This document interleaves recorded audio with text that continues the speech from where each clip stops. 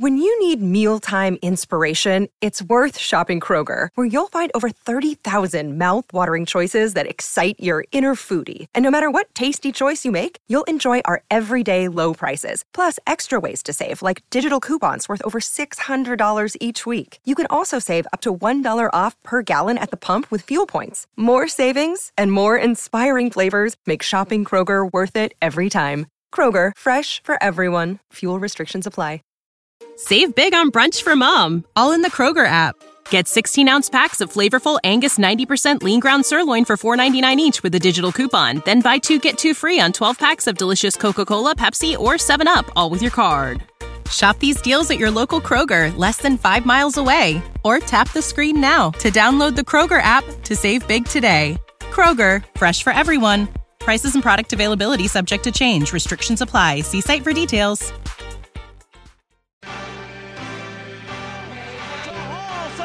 Shot up at the buzzer, it's good!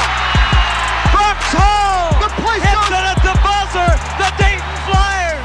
Pandemonium in the Dayton Decibel Dungeon! Sanford crashed all the way up. This is one of the great college basketball venues in the nation, UD Arena.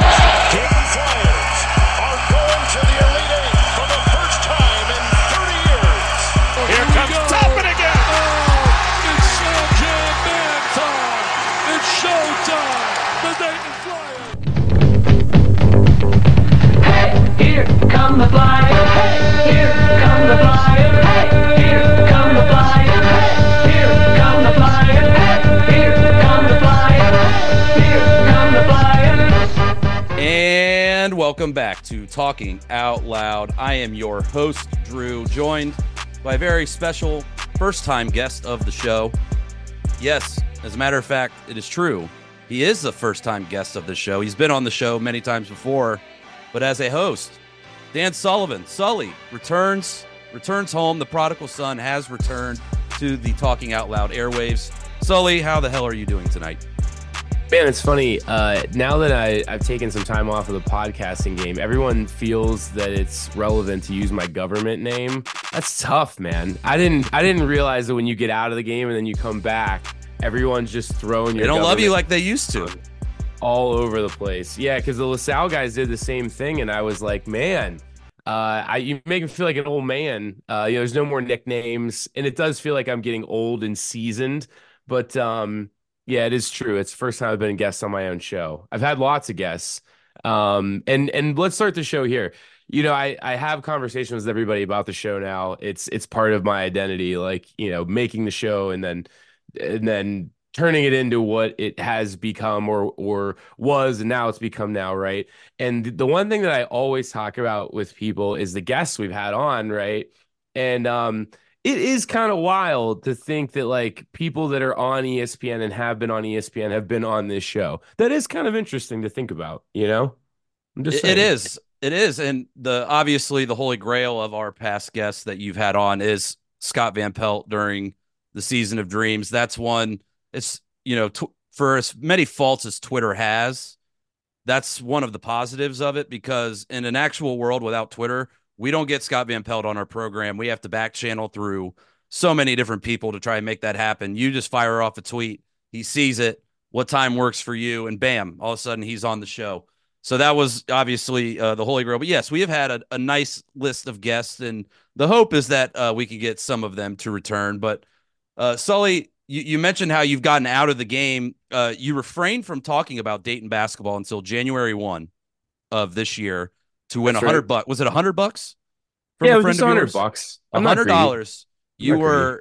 You were steadfast in your commitment, and you did it. My question for you is: was there any time you were close to breaking that vow? No, I really wasn't, actually. Believe it or not, because I knew by January 1st that I would have things to say about Dayton basketball, but I really did kind of owe it to myself to take a step back and just let the season kind of create itself, right? Like, I didn't really need to provide commentary in the first 2 months of the season anyway, the way that I looked at it, right? I have my own decisions for not doing the show as consistently as I do, but I brought this up on the LaSalle podcast, and I think it's super relevant when we look at the whole context of the season. And my dad gave me this, so I can't take full credit for my dad gave me this. All right. So he goes, there's three things that really get me interested in the Dayton season. I'm paraphrasing here. I'm always interested, like you fans out there. But my dad said there's three things that really get me interested, and they have to catch my attention in three different ways. He said the Thanksgiving tournament, the exempt tournament, that's number one.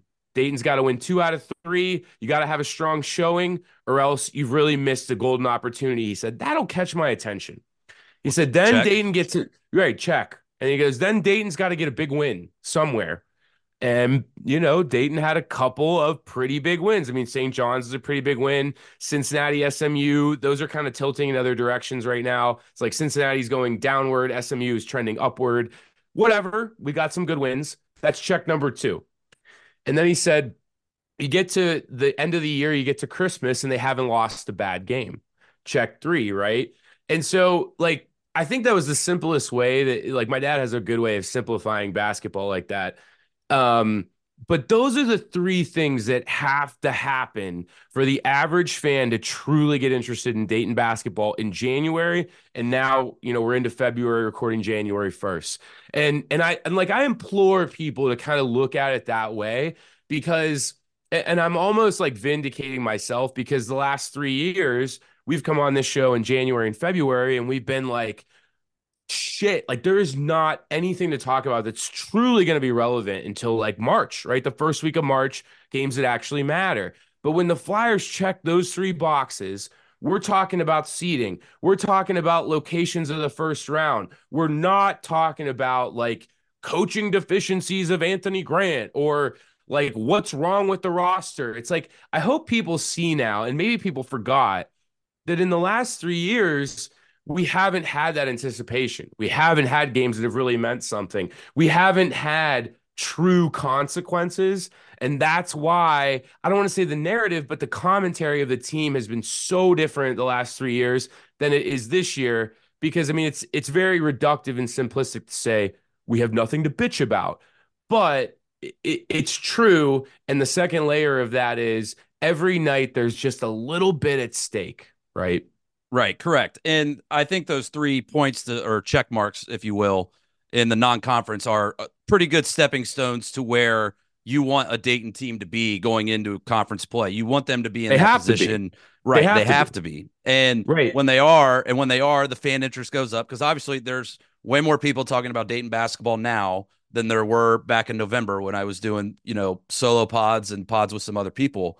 But now we're at the point where we are kind of nitpicking a little bit with how we view this Dayton basketball team. Because if we're being honest, if you throw out the Rhode Island game, Dayton really hadn't played particularly well, but they had found ways to win. And ultimately, I don't think we're nitpicking. That's what has is important, is just winning the games that are in front of you. And that leads us right into and that leads us right into Richmond, where Dayton goes on the road. Richmond's also undefeated. It's a quad 2 game. They're hyped up, sold out crowd. And, Dayton kind of falls on their face. Deron Holmes doesn't play well. We don't shoot the ball well. I thought they got some good looks, but they just didn't go in. And you end up losing by 5 on the road to a good Richmond team. They're 8-0 in the league. And I know the league isn't, it's not the 2014 A10 anymore, and it never will again be. Tonight. They beat Florida, and they spread. Yep. Right, and they won again tonight. They may have one, or they may have no losses. Who knows? We don't play them again, so they may have no losses. Then maybe they have 1 or 2. So I think that race for the 1 seed ultimately, conference tournament 1 seed, 2 seed, kind of doesn't really matter, more so for draw stuff. But you wanted to see Dayton respond.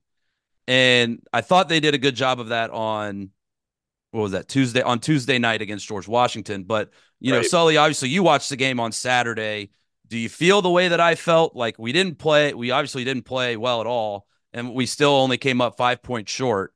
What were kind of your overall takeaways from the game in Richmond on Saturday?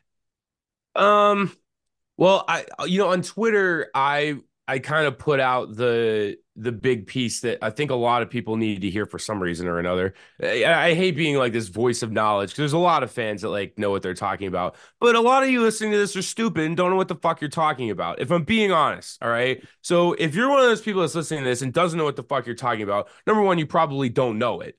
But number two, sometimes I have to just put truth out into the world. And I mean, the truth of the matter was, again, going back to the last 3 seasons, I think people have forgotten that I'm just going to tell it like it is instead of like always being negative. I'm really not always negative. It's just there was a lot of shit to be negative about the last 3 seasons. I think we can all agree on this podcast, Sure. right?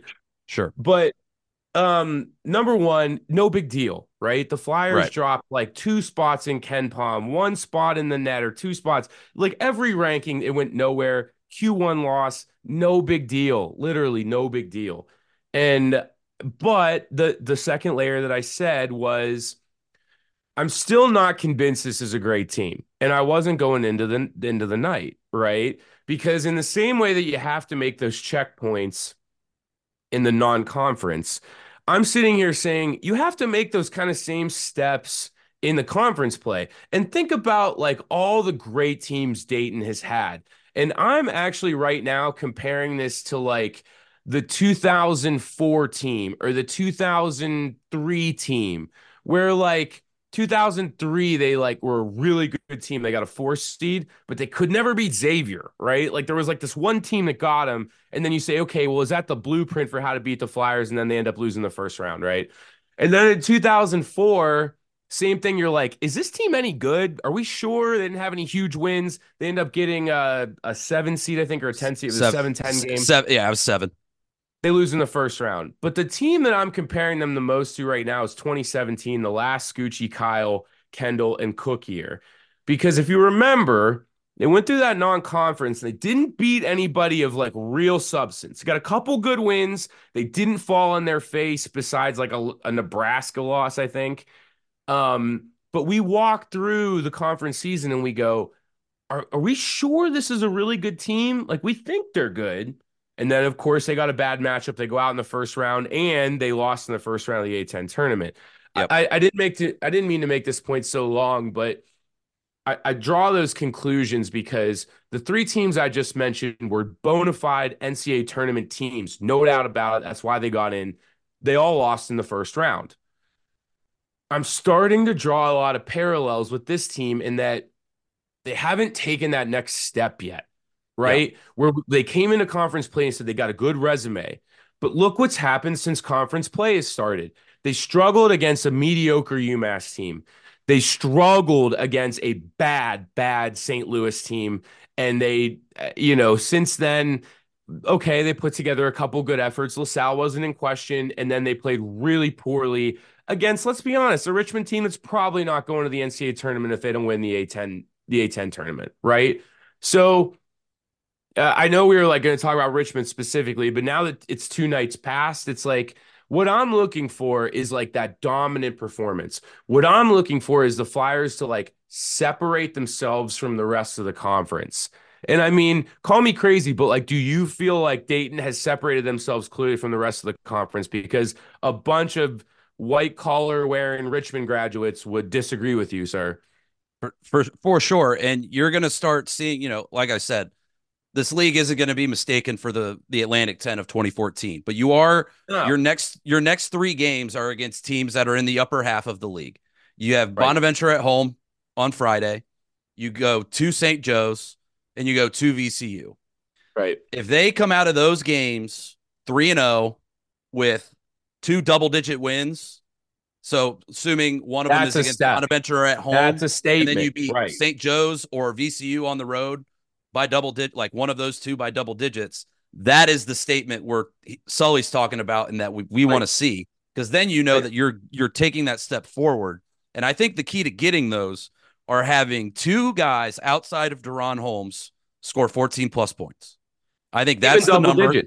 Even double digits, but like if you get 2 guys, like on Tuesday night, you had Santos with 17 all in the first half, and you had Brea with, I think it was 15, and then you had Holmes with 24 or whatever he had. And now you beat a team that you should beat by 20 plus points. I think that is the key to Dayton playing very well. And then when you get into those March games, you cannot just rely on 15. Yes, 15 will get you out of a lot of bad situations. He will help you in a possession by possession basis. He is the guy that you can give the ball to and he can get you a bucket. But through the course of a game and through the course of a season, you need two other guys to step up and take the reins, because when a game like Saturday happens, when Duran struggles, and he's not perfect. No basketball player is. It's college basketball. No player. Everybody game plans around him. Everybody game plans around him. Everyone. He's the top of the scouting report of every opposing coach. The first person they talk about is number 15 in red, or 15 in white, or 15 in blue. Whoever they're playing that night, he is the first thing they are talking about. So you need someone else to pick up the slack and take the reins when Duran is kind of out of it. And I felt like we didn't do that on Saturday, and we did do that on Tuesday because he came out slow. And Santos picked up the slack. Kobe picked up the slack. And then in the second half, Duran implored his will and completely dominated the rest of the game. And that just didn't happen on Saturday.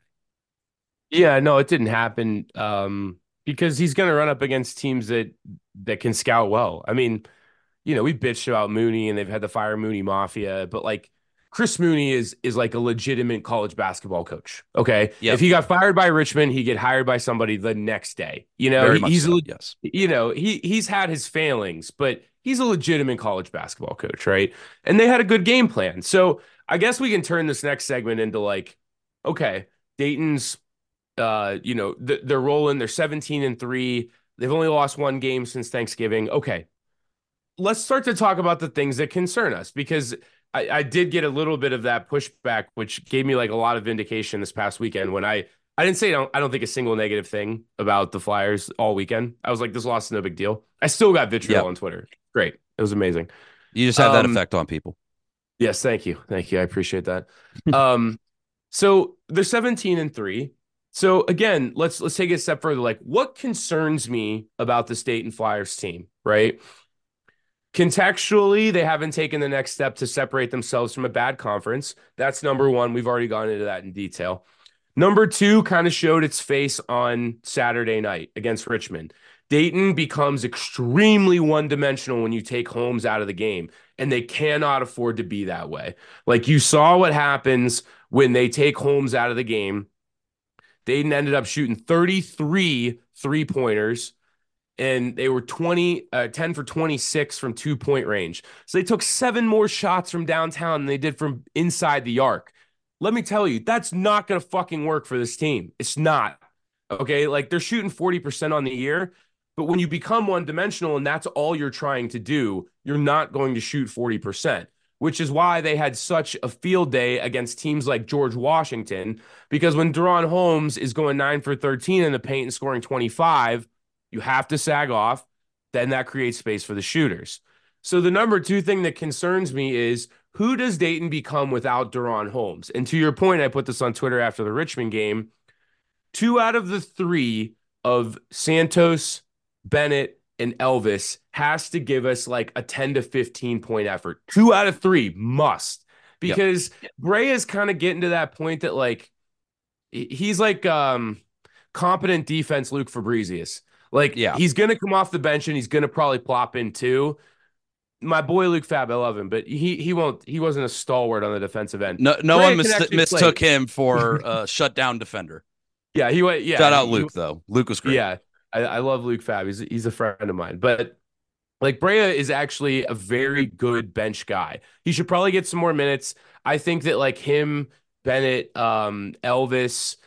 I guess Elvis Bennett's probably just going to end up playing more point guard than we think, because we don't have anybody else. And when Elvis goes to the point guard spot, it's always bad. So, you're looking at Javon Bennett taking 35 minutes a night with Holmes. So then, that leaves you with the other 3 guys. And, unfortunately, those scores haven't been consistent, right? So that's number 2. And I guess it all kind of blends itself into that third point with depth scoring. But that's what it is right now, man. It's like, who does Dayton become when you take Holmes out of the game? Then where are they going to get that depth scoring from? Because I think the 3 guys we just mentioned are going to be the X factor whether Dayton wins a big game in March. I mean, do you agree or disagree? I would agree with that. And to your minutes point, Javon Bennett led the team in minutes on Saturday against Richmond with 38. Kobe Brea, He has to. for sake of comparison, played 27. Deron Holmes only played 25. Obviously, was in foul trouble. And you know what? Hand up. I'm gonna take it on this one. I said to my father, I believe this was Friday or Saturday or whatever day it was. It was before the game. I said, "Man, you want to know something that Deron Holmes does really well? He doesn't get in foul trouble, and he promptly gets in foul trouble the very next game. So obviously, it's one game, and foul trouble. Yeah, and foul trouble is going to happen." But it just so happened to come immediately after I said all those things. But looking at the George Washington game in terms of like minutes distribution, which obviously this is going to be kind of skewed because we took guys out, but Javon Bennett played 28, Deron had 31, led the team.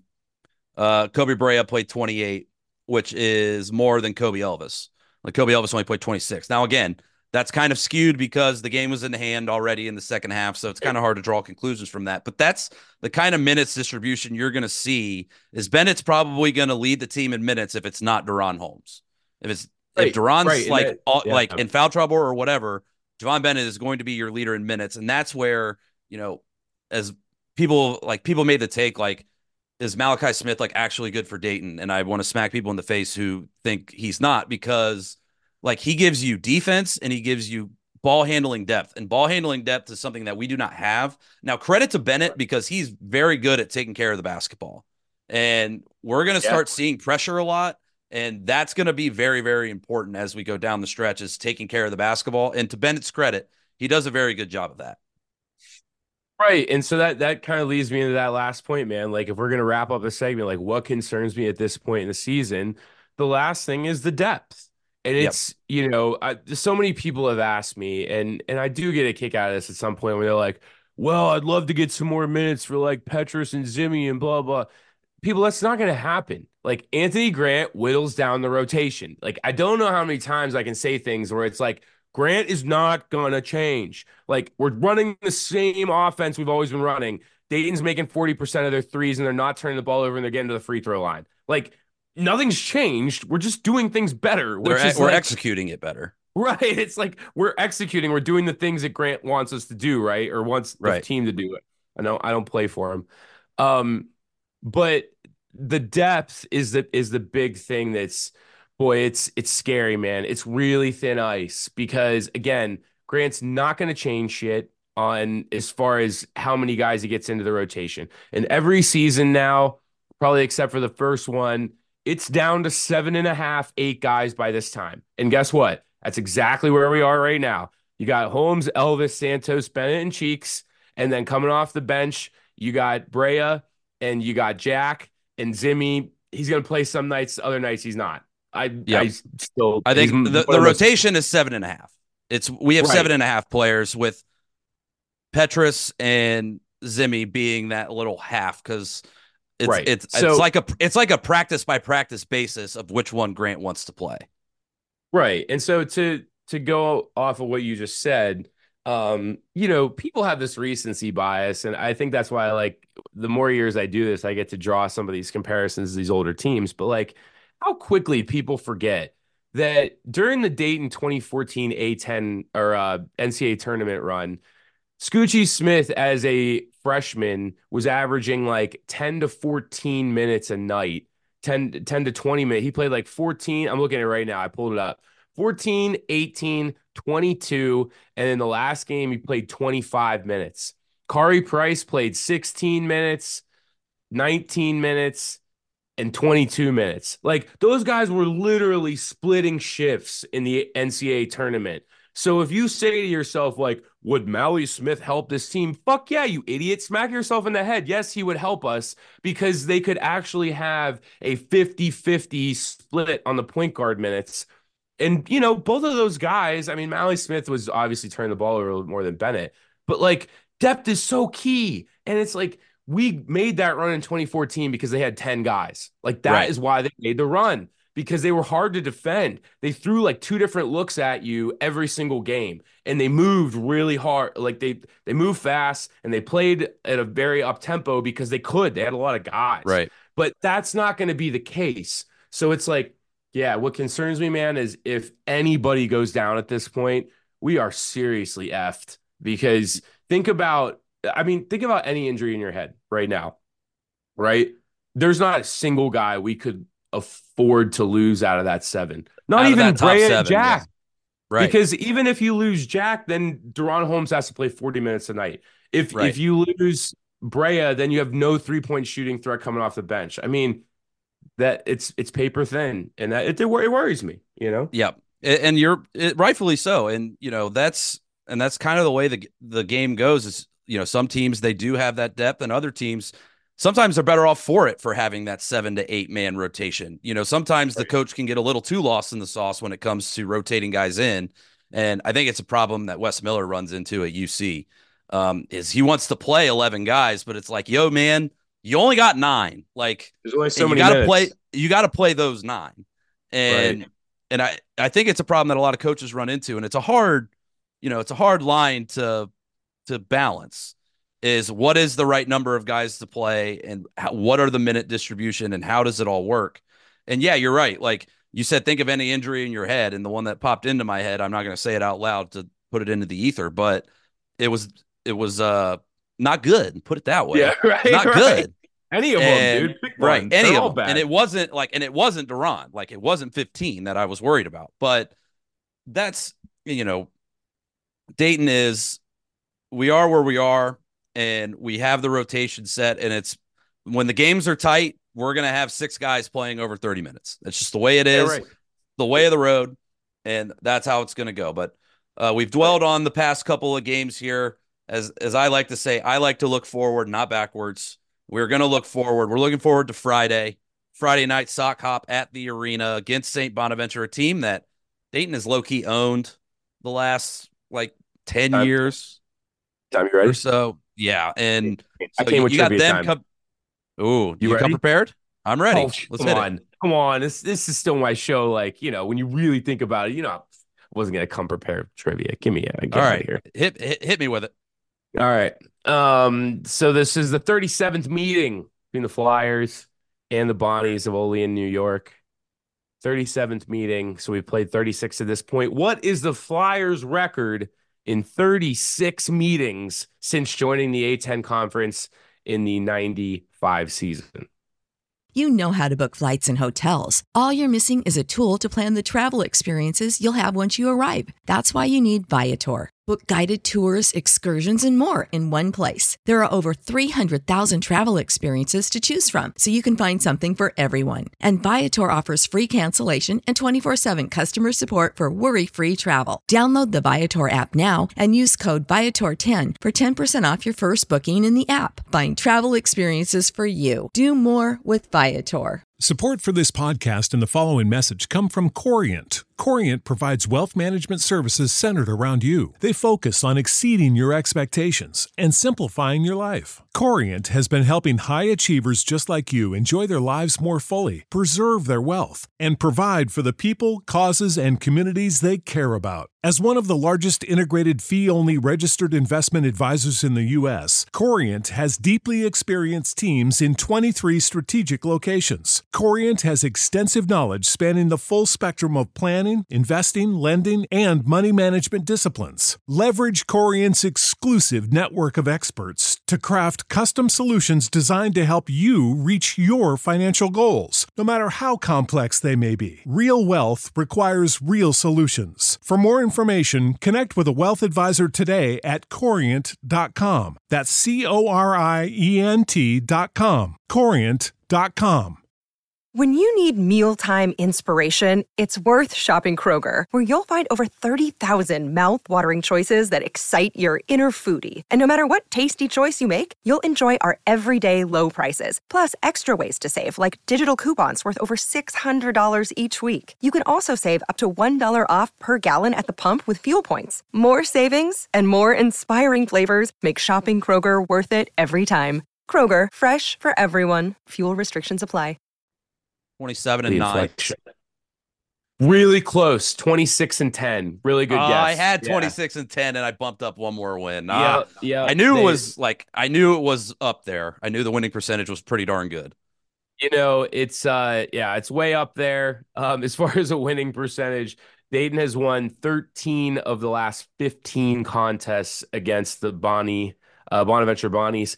Started the series slow, but yeah, recently it's been nothing but domination. The lone losses are obviously last year, and then that 2016 loss at home. Who could forget that one? Dayton was ranked early Saturday afternoon. So yeah, they've owned them.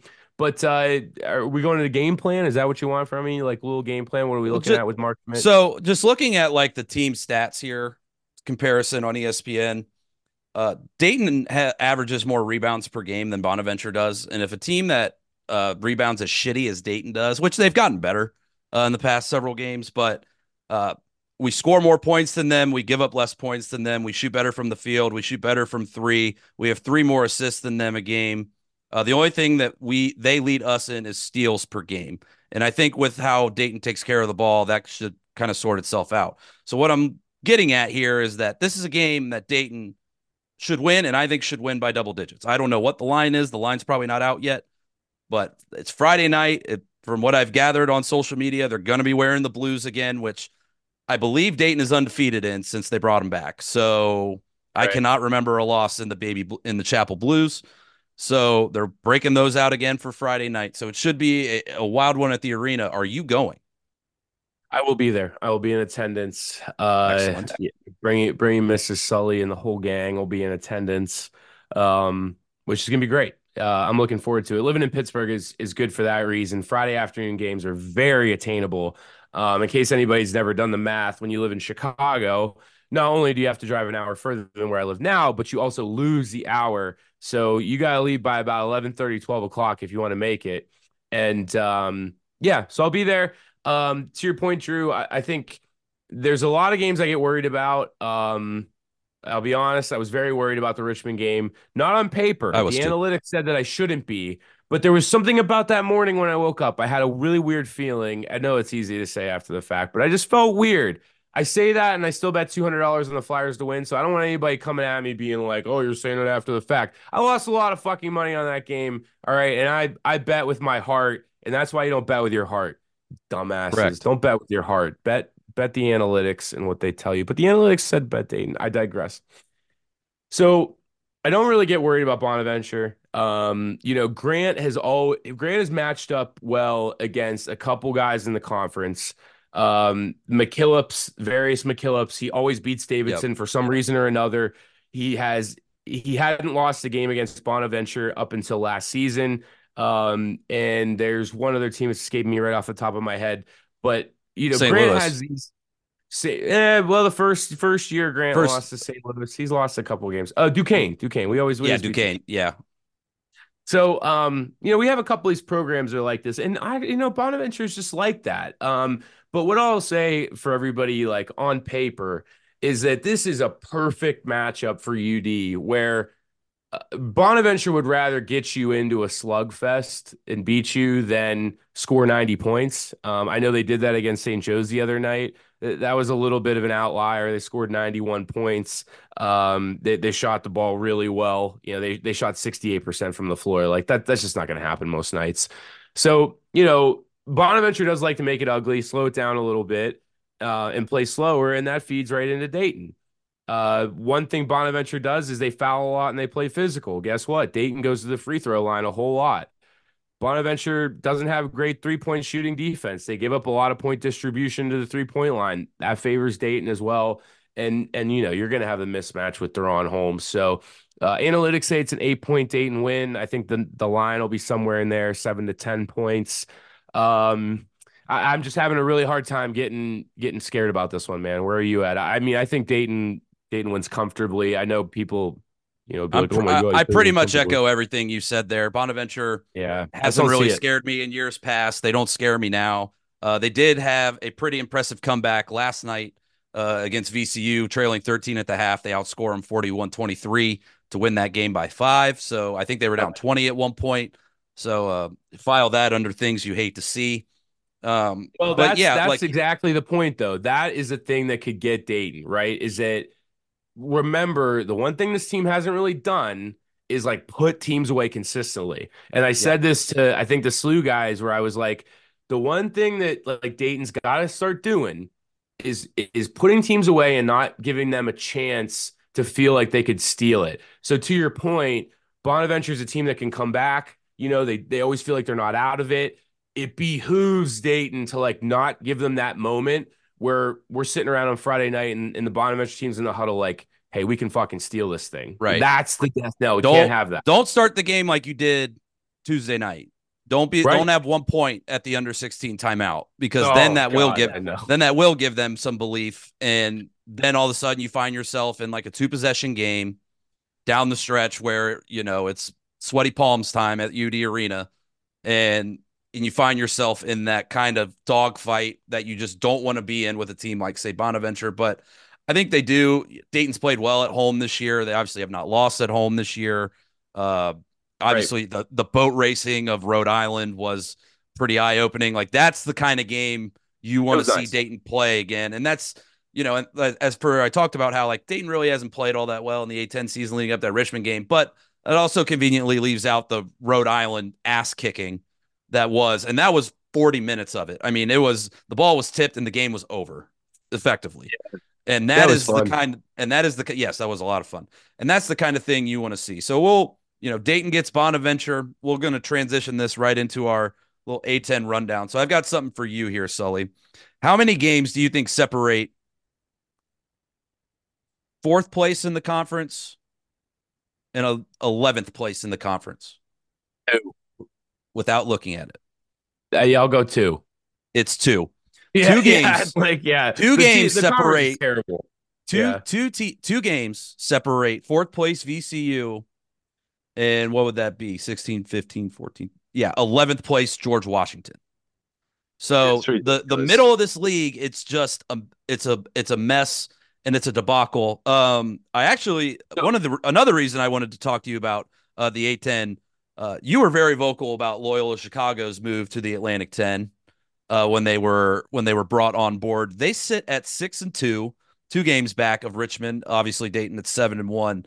Have you caught any of their games this year? Do you think that this is sustainable for them? Do you think it's kind of fugazi? What's your read on Loyola?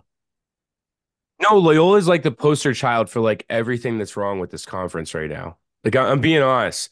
They're 6-2 in the conference. They're 120 in Ken Palm. Right. Like, they've lost to Illinois, Chicago at home. They lost to South Florida on the road. Like, this is the problem right now that I feel like people just are not appreciating, is like the Flyers have to go now to Loyola and play a Q2 game, which turned into a Q2 game in a tiny ass little fucking gym in Chicago that's going to be packed hopefully with half Flyers. And the 3rd best team in the conference is 120 net. Like, that is the biggest effing problem with the conference. So I'll do this for you right now, okay?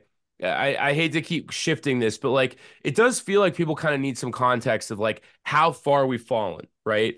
So I took a look really quickly while you're talking. 10 years ago in 2014, the last time the A10 had 6 bids, right? It was their best year. In Ken Palm, they have the plus-minus rating of like how you would go against the average team in conference play, right? And the 0 is the baseline. Right now, the A10 is at a +4. The best conference in the country at this juncture is the Big 12. They're at a +17. Okay. So there's all varying Makes degrees. sense. So +4, +17. All right. So in 2014, all right, the best conference was a +17. Or sorry, I just clicked on it and it didn't go all the way through. So in 2014, the best conference was a 15. All right. +15. The A10 was a +9. Okay. That means the A10 was twice as good analytically 10 years ago than it is right now. And if you go back to 2014, the 3rd best team in the conference was George Washington, who got a 9 seed. A 9 seed. Yeah. Loyola isn't even going to get in the NIT if things keep going this way. So it's like, man, it's crazy to sit here. And like, I think Loyola's ass. I think they're a horrible addition to the conference. You know that. I've been harping on that. It's a joke they're even in our conference. They should be back in the Missouri Valley, just, churning out bids and keeping things rolling. But instead, you know what they're going to do? They're going to keep fucking things up in the A10. They're going to win way too many games, and a bunch of teams that stink are going to, they're going to be outed as fraudulent, right? Like, it's really frustrating to look at the bottom and even the middle of the conference right now, because what we've done in the last 5 years is the ceiling of the A10 has gone down and the floor has gone up. And now what it's created is just like a muck of like NIT teams. And that sucks, man, because like, do you think Loyola should be the third best team in this conference? I mean, no, absolutely not.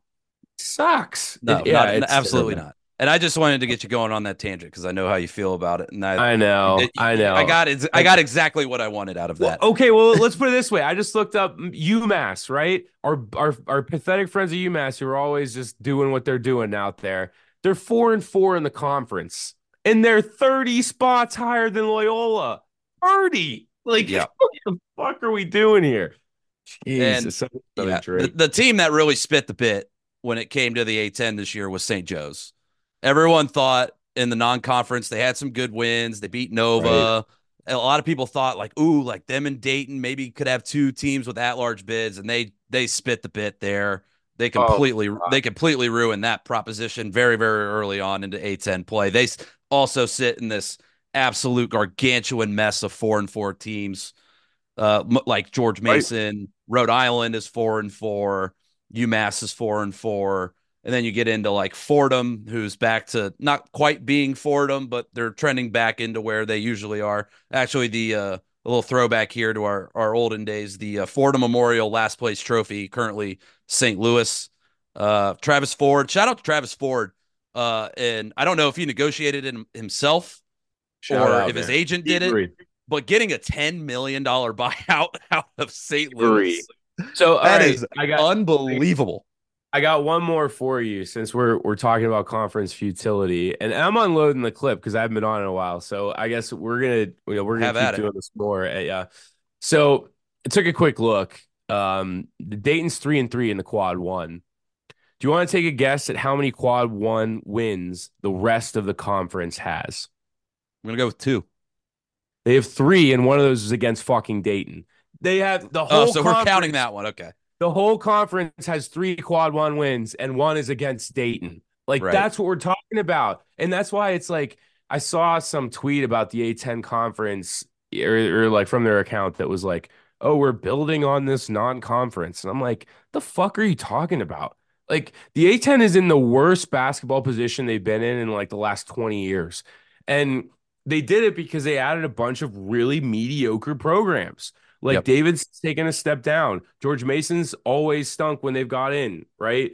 Or since they've got in. Now you got Loyola, and it's like, man, we can move on after this because this is a Dayton podcast, not like Bishop the A10. Right. But this year, it's like we're grasping at straws to find the second team that can get in. And it's, Richmond barely has that door open right now. Barely. They would have need to go 18-0, 17-1.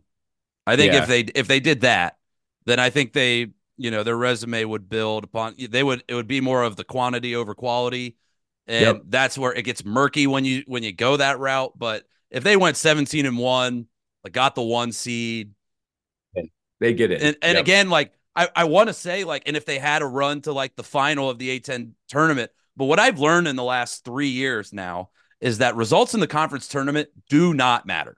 The committee does not give one single shit about what you do in whatever conference tournament you're in. It doesn't matter from the Big 12 down to the ASUN. The committee does not care what you do in the conference tournament. So all your hay needs to be made between November and the end of February. And the conference tournament straight up doesn't matter.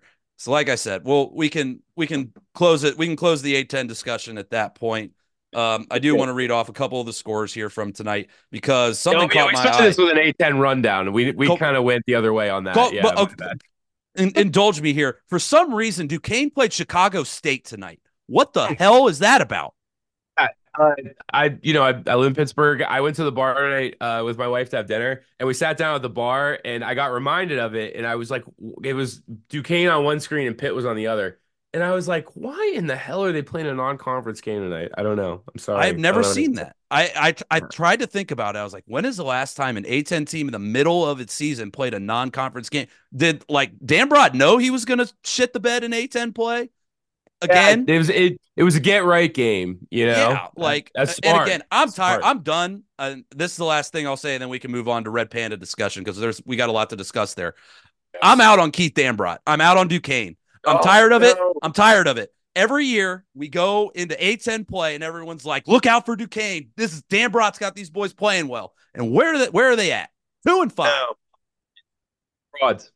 2-5. Frauds. Capital F. All uppercase frauds. Okay. Anyway, shifting gears here. Smooth transition. Some of you may have seen on Twitter. If you didn't, me and Sully came on this podcast last year, and we discussed a certain halftime entertainment legend, GOAT, I would even say. And I've never stated otherwise. She is the GOAT. But last year I came on the show and was set up to say that Red Panda was washed.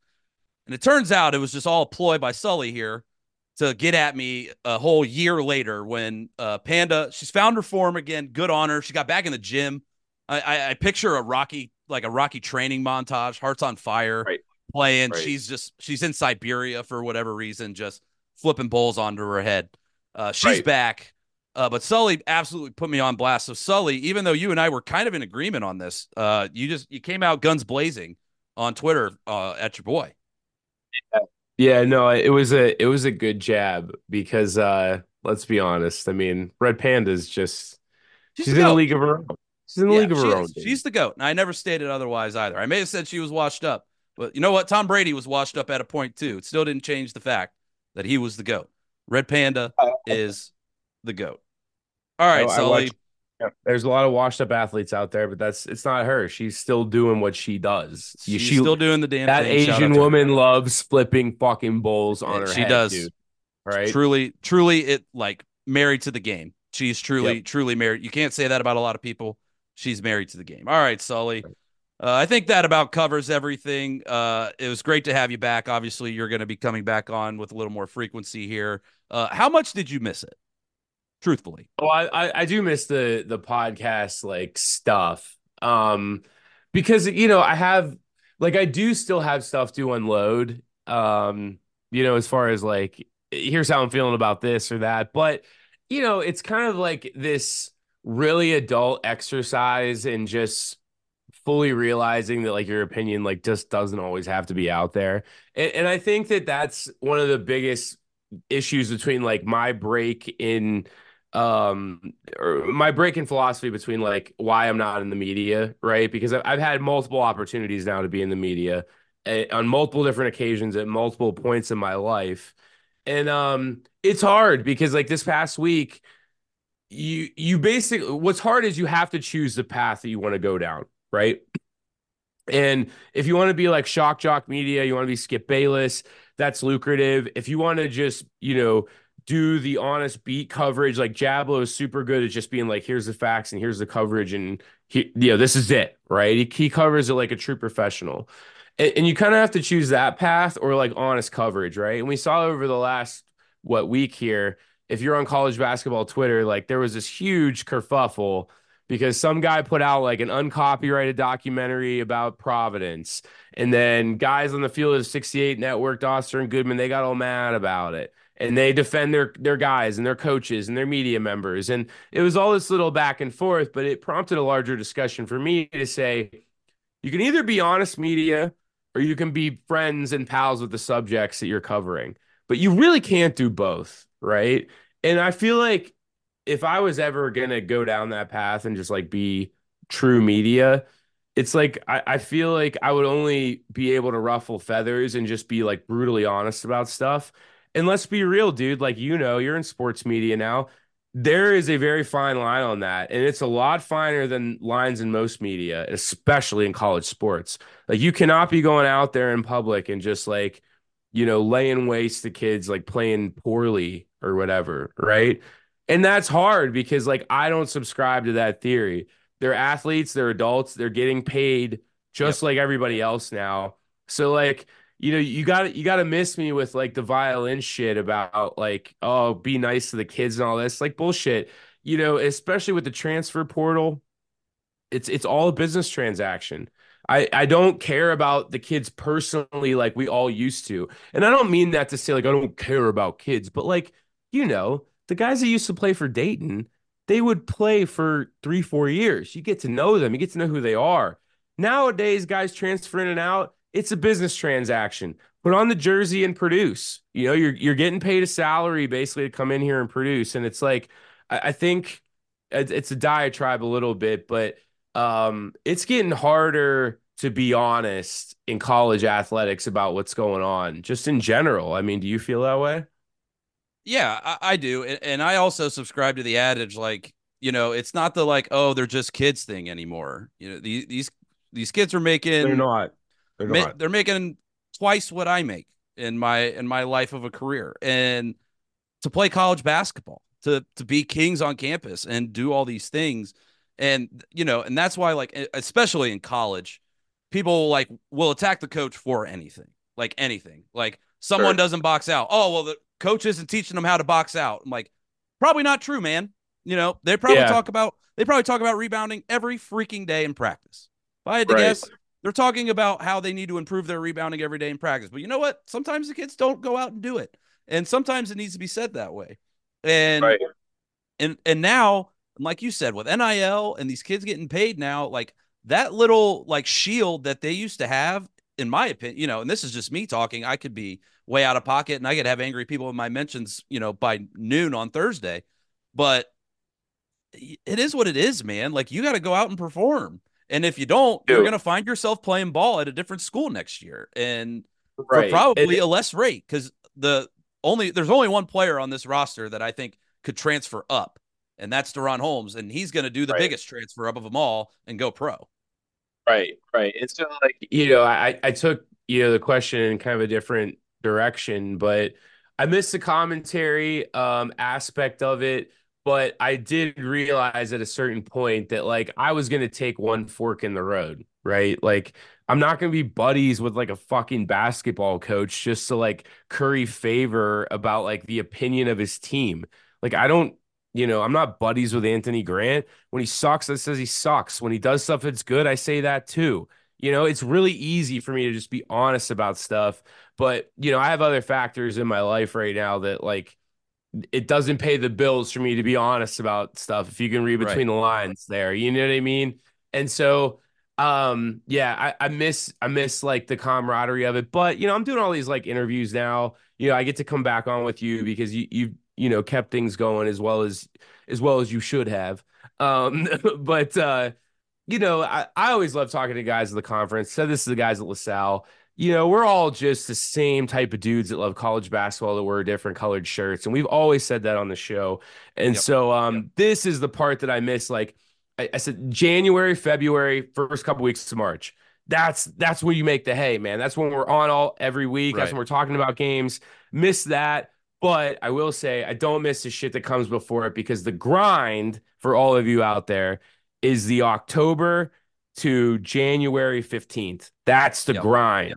And that's what separates the men who can do this for a career from the boys who do it for fun and then, like myself, get out, is because you got to dedicate those Thanksgivings with the family where you're watching hoops. You got to, be on Christmas break or whatever. And, some fucking stupid game against, who do we play in December, right? In the 29th. We're going to crush somebody over Christmas break, and you have to digest it and report about it. It's like that is the stuff that I don't miss. But I didn't go anywhere, man. I'm still here. I'm still on Twitter. Still commenting about in the Flyers. Still going to games. Still around. He still can be found. Yeah. Whether at UD Arena or in his beloved Pittsburgh, Pennsylvania. I think that's a good place to tie a bow on tonight, Sully. I'm sure we will do this again before the end of the season. We have 2 rules on this show. Do you remember what they are? Of course I do. I invented them. You wear red and you be loud. He said it, folks. Flyers and Bonnies, tip it up on Friday night. Hope to see you all there. I will be there. Sully will be there, hoping for another big Flyers victory. I don't know what the spread is, but you know what? Fuck it. Take it. Dayton's going to cover it. On that note, Sully said the rules. You wear red. Well, actually, I think Friday it's you wear chapel blue and you be loud, and we'll see you then. Go Flyers. When you make decisions for your company, you look for the no-brainers. And if you have a lot of mailing to do, Stamps.com is the ultimate no-brainer. Mail checks, invoices, documents, and everything you need to keep your business running. Get rates up to 89% off USPS and UPS. And with the mobile app, you can take care of mailing on the go. Make the same no-brainer decisions as over 1 million other businesses with Stamps.com. Sign up at Stamps.com with code PROGRAM for a special offer. That's Stamps.com, code PROGRAM. You know how to book flights and hotels. All you're missing is a tool to plan the travel experiences you'll have once you arrive. That's why you need Viator. Book guided tours, activities, excursions, and more in one place to make your trip truly unforgettable. Viator has over 300,000 travel experiences to choose from. Everything from simple tours to extreme adventures and all the niche, interesting stuff in between. So you can plan something that everyone you're traveling with will enjoy. Real traveler reviews give the inside scoop from people who've already been on the experiences you're considering. So you can plan with confidence. Free cancellation helps you plan for the unexpected. And 24/7 customer support means you can travel worry-free. Download the Viator app now and use code Viator10 for 10% off your first booking in the app. Find travel experiences for you. Do more with Viator.